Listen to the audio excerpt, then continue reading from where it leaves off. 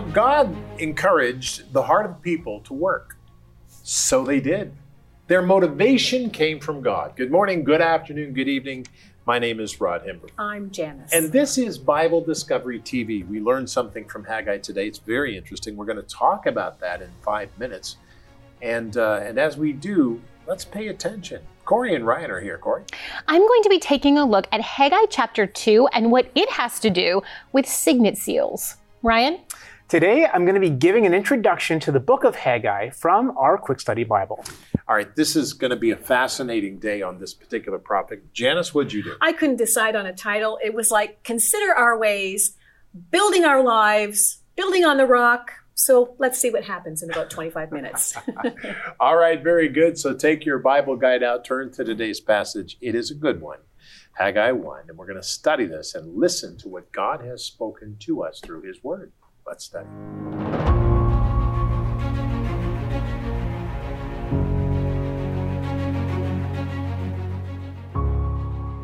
Haggai 1, 1 through 15. In the 2nd year of King Darius, in the 6th month, on the 1st day of the month, the word of the Lord came by Haggai the prophet to Zerubbabel, the son of Shealtiel, governor of Judah, and to Joshua, the son of Jehozadak, the high priest, saying, Thus speaks the Lord of hosts, saying, This people says, The time has not come, the time that is the Lord's house should be built.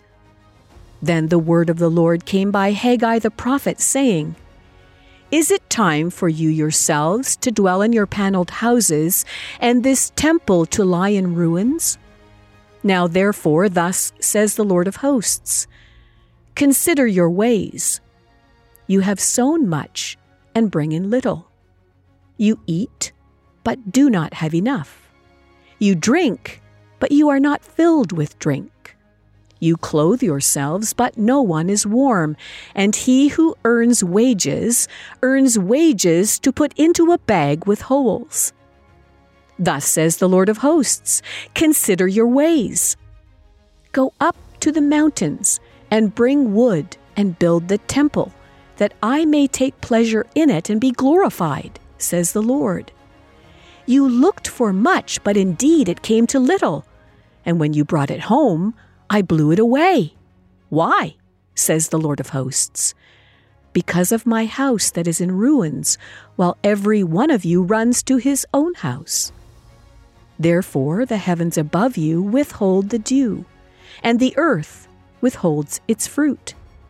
For I called for a drought on the land and the mountains, on the grain and the new wine and the oil, on whatever the ground brings forth, on men and livestock, and on all the labor of your hands. Then Zerubbabel the son of Shealtiel and Joshua the son of Jehozadak the high priest, with all the remnant of the people, obeyed the voice of the Lord their God, and the words of Haggai the prophet, as the Lord their God had sent him. And the people feared the presence of the Lord. Then Haggai, the Lord's messenger, spoke the Lord's message to the people, saying, I am with you, says the Lord. So the Lord stirred up the spirit of Zerubbabel, the son of Shealtiel, governor of Judah, and the spirit of Joshua, the son of Jehozadak, the high priest, and the spirit of all the remnant of the people. And they came and worked on the house of the Lord of hosts, their God, on the 24th day of the 6th month, in the 2nd year of King Darius. Haggai chapter 1, verses 1 through 15.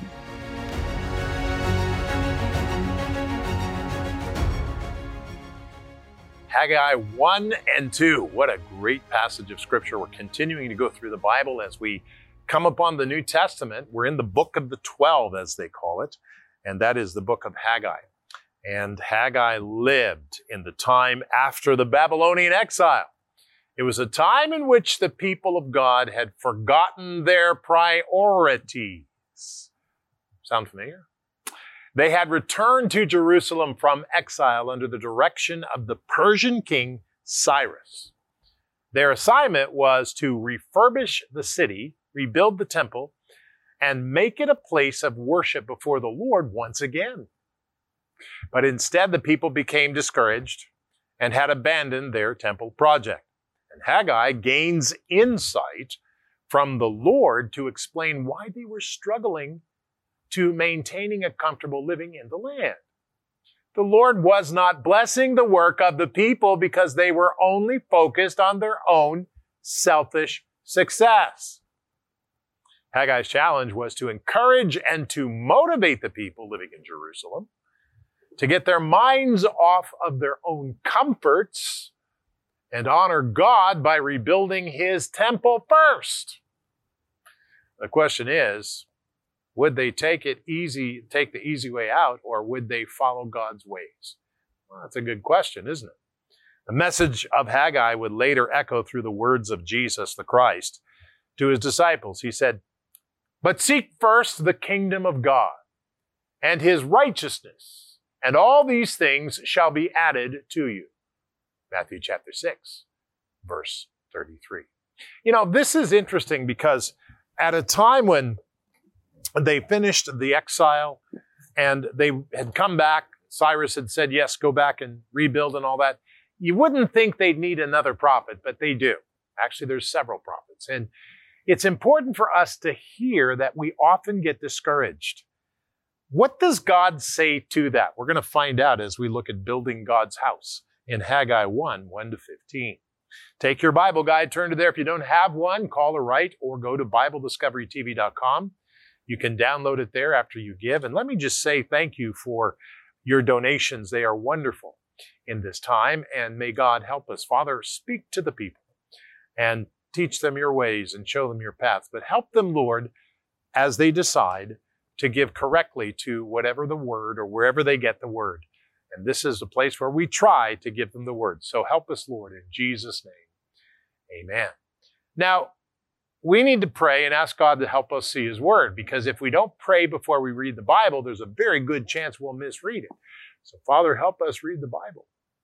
Help us to see what you've told us and how it goes forward in Jesus' name. Amen and amen.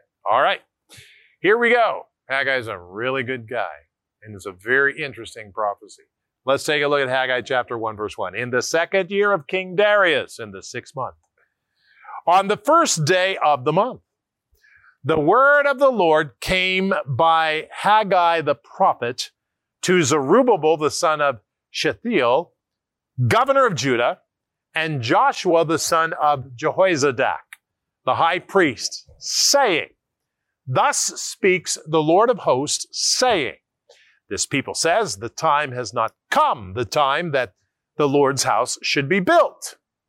Well, then the word of the Lord came by Haggai the prophet, saying, "It is time for you yourselves to dwell in your," is it time for you yourselves to dwell in your paneled houses, and this temple to lie in ruins?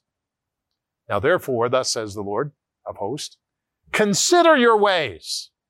You have sown much and bring in little. You eat, but do not have enough. You drink, but you are not filled with drink. You clothe yourselves, but no one is warm. And he who earns wages to put it into a bag with holes. At one point, Haggai speaks to the governor and the high priest of Jerusalem.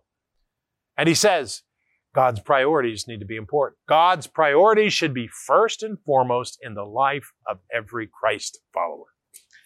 Okay, what is God's priority?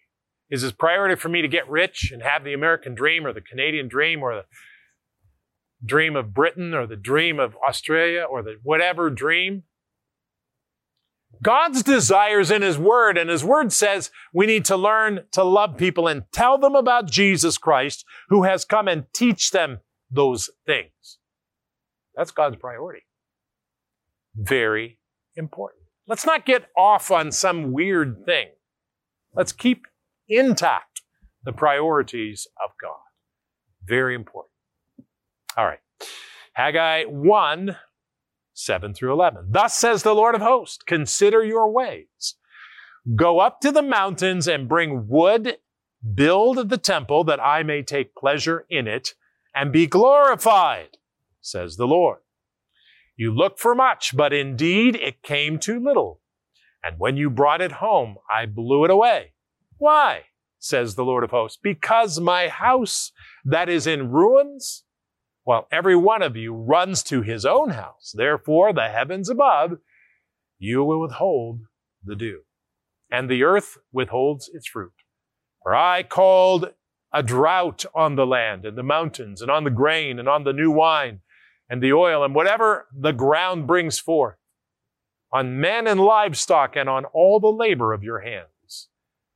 Wow, the people were told to consider their ways. You see, the Lord's priorities affect our purpose, and followers is Jesus Christ. Let me tell you something. Did you hear what the Lord did? Did you hear what he did? God said, that's it, man. You're going to work as hard as you want, but it's not going to produce for you because I'm shutting it down until you get my priorities straight. And let me say something, that as Christians, as believers, we need to turn our lives to God and allow him to be our source. God is our source, not the government. God is our source, not our boss. God is our source, not our business. So keep that in mind. Very important. Those other things, very important, but it is God who is our source. All right. Chapter 1, verse 12 to 15. Then Zerubbabel, son of Shealtiel, and Joshua, the son of Jehozadak, the high priest, with all the remnant of the people, obeyed the voice of the Lord, their God, and the words of Haggai the prophet, as the Lord, their God, had sent him. And the people feared the presence of the Lord. Then Haggai, the Lord's messenger, spoke out the Lord's message to the people, saying, I am with you, says the Lord. So the Lord stirred up the spirit of Zerubbabel, the son of Shealtiel, and governor of Judah, and the spirit of Joshua, the son of Jehozadak, the high priest, and the spirit of all the remnant of the people, and they came and worked on the house of the Lord of hosts, their God. And on the 24th day of the 6th month in the 2nd year of King Darius, this happened. Now, keep this in mind. God stirred the hearts of the people to work. True transformation comes to us through the Holy Spirit who stirs our hearts. When we come to know Jesus Christ, the Holy Spirit comes into us and he begins to transform our hearts. Beloved, there is nothing better than when that happens. This character of King Saul, this historical figure. Now, I think it's probably fair to say that most of us, when we think of King Saul, we think of the bad guy foil to King David. But an entire book of the Bible is also dedicated to mostly his reign. And of course, that's 1 Samuel. So I'm really excited to jump into it today and see what we can learn about Saul.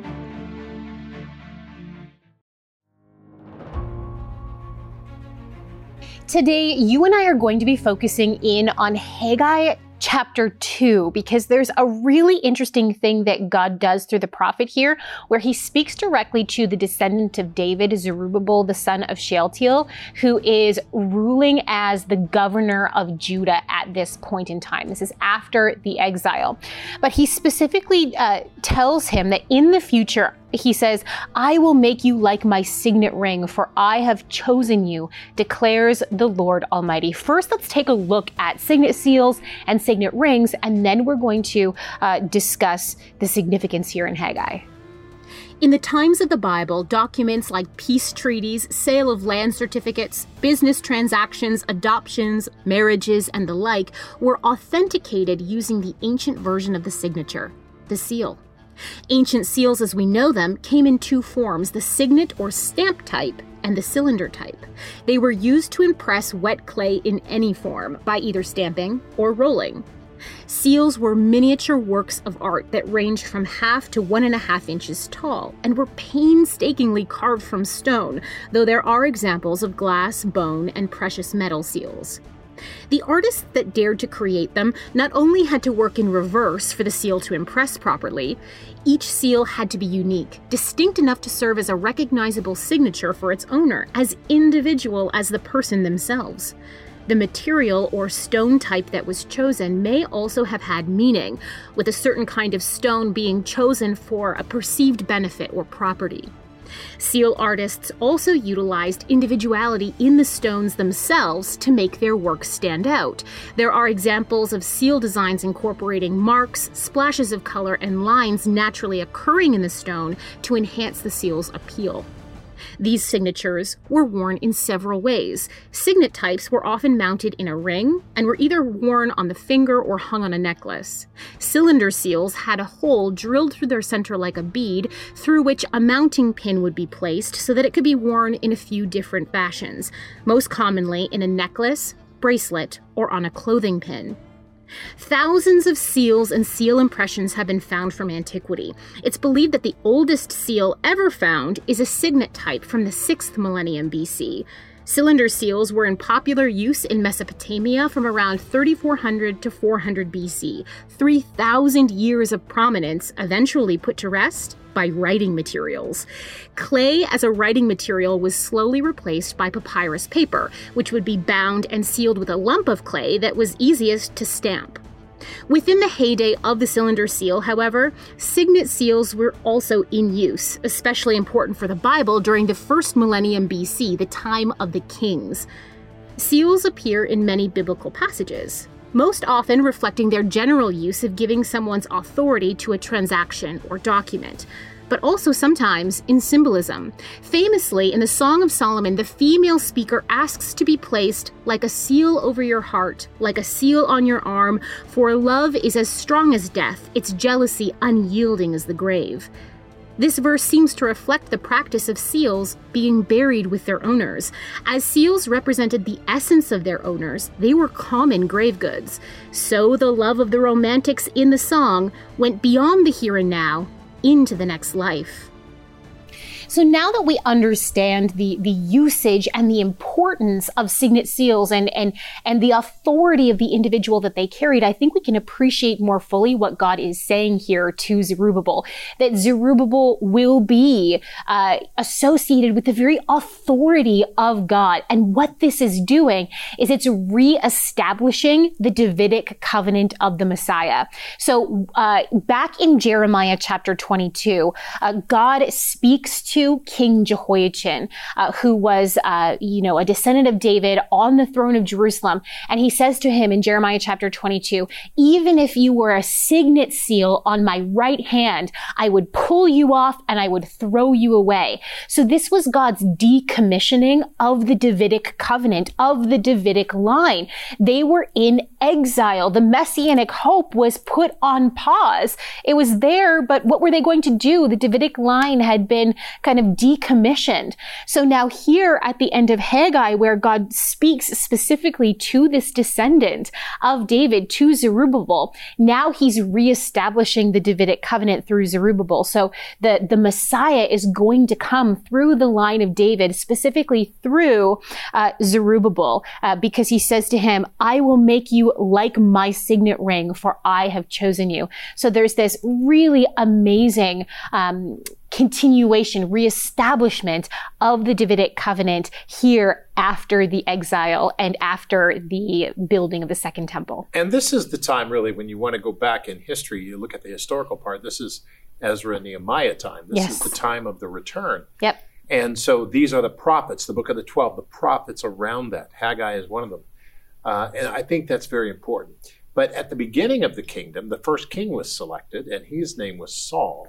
Indeed. And we thought he would be a good one, but he wasn't. Tell us about it. He was not a good one, but he was chosen for a very specific purpose. He was chosen by God as the first king of Israel, and we discuss all of the things about him in this 6-week Bible study, this 6-part Bible study called Understanding Saul. If you would like to get a hold of it, you can write to us, call us, go on our website and order either a physical copy or even it's available in digital download. So if you'd like like to know more about it, and if you would like to order it, go onto our website. It's available for a suggested donation of $60 to the ministry. Okay, so that's interesting and fascinating. Excellent, Corey. And I would recommend that you get that. Absolutely. Ryan, go for it. All right, well, in lieu of a segment today, I wanted to read from the Quick Study Bible, which of course the notes were written by my grandfather, and I wanted to give his introduction on Haggai. Now, if you have your own copy, turn to page 1186, because that's where I'm reading from. And so Haggai is known as the ultra-practical prophet, and he says, prophets were prodders. When the people became spiritually lazy, God raised up a man to bring them to task. Sharp-tongued Haggai was just the man for the job.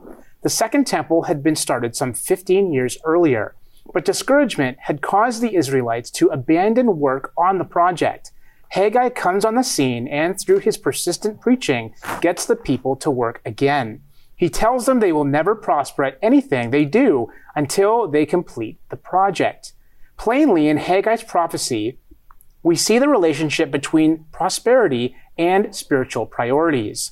Haggai noted the desperation of the common wage earner, and he said, "You have planted much, but have harvested little. You eat, but never have enough. You drink, but never have your fill. You put on clothes, but are not warm.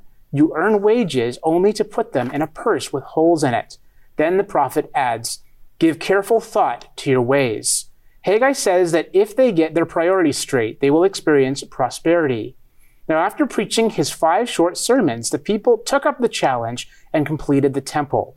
The last word Haggai spoke is a beautiful promise to Israel. Speaking to Zerubbabel, symbol of the whole nation, the prophet promises that the faithful ones would be like God's signet ring. They would have authority, would be his prized possession, and would impress those that they touched. Modern believers should pray for a similar position of power. Excellent. Excellent. Very good. Written by my father. I appreciate that. That is excellent in the Bible. Janice? Yes, well, today, as I said off the top, I couldn't decide on what to call my segment. Consider our ways, building our life on the rock. And you know what? All 3 of them work. And what I noticed in Haggai, chapter 1, this couple of verses sticks out to me because this chapter is on the command to build God's house. And God says, "Is it time for you yourselves to dwell in your paneled houses and this temple to lie in ruins? Now, therefore, thus says the Lord of hosts, consider your ways." And I would say the very same thing to those of us. Now, I'm talking right now to people who have said, "Yes, Jesus, I believe that you died on the cross. And I believe that you have forgiven my sins if I come in repentance to you. And I invite you to live inside of me. I invite you to be the Lord of my life. I give my life over to follow you." This is who I'm speaking to today. And because, when we do that, we don't just say, well, here's a little bit part of my heart where you can live and you can fit in with all of the other things that I do, Lord. You just have this tiny little part. That's not what we do. We commit our whole heart to him. Now, that doesn't mean that God just goes in and demolishes everything. He is a gentle God, and he goes in, and as we develop a relationship with him through his word, through prayer, we begin to see the areas in our life that just can't stay. And God puts the desire in our heart to actually get rid of those things. And he helps us to do those. Some are easier than others, but that's what a walk with God does. And when I was reading this, that's what it reminded me of. And I heard Rod's teaching about that. And it really is a way for us to look at ourselves and our lives when we give our lives to serve the Lord, when we give our lives to follow after him.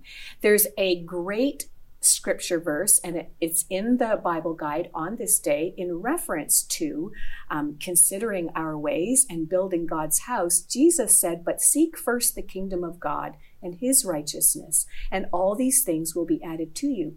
God's people here were more interested in getting their own things done, getting their own houses set up, and not following the ways of God. Jesus reiterated that with his disciples as well. You can read it for yourself in Matthew chapter 6. It starts down in verse 25. It talks about not worrying about things. And then that's when he says, seek first the kingdom of God and his righteousness, and all these things will be added to you.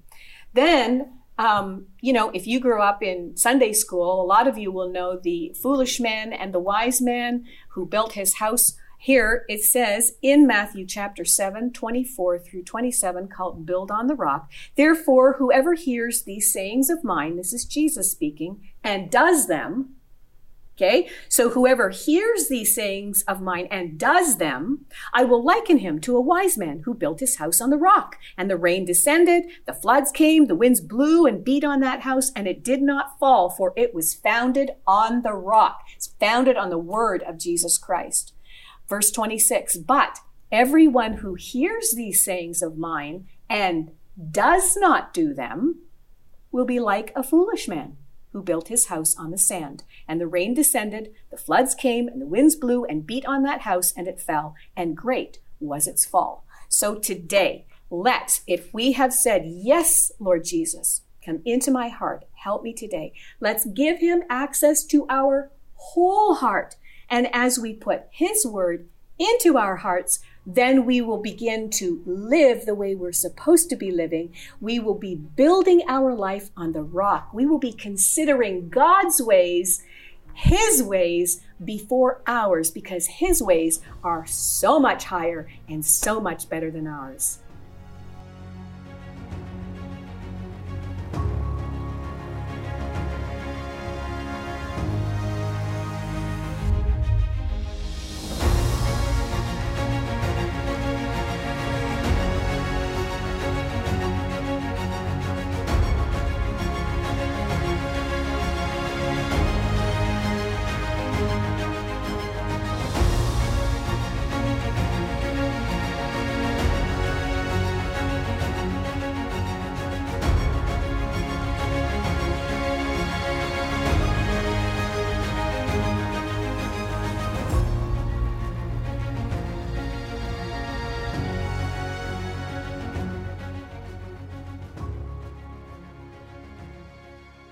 As we conclude the program today, this is very important and we need to pray. And if you want to pray with me, please do so. I invite you to join me. I'm going to pray for myself and for you. Father, I pray today, let our hearts be stirred by your Holy Spirit. We want to move in the right direction, Lord, and help us now in this time so that we can do so. This is very important to us. So Lord, we come to you. In Jesus' name,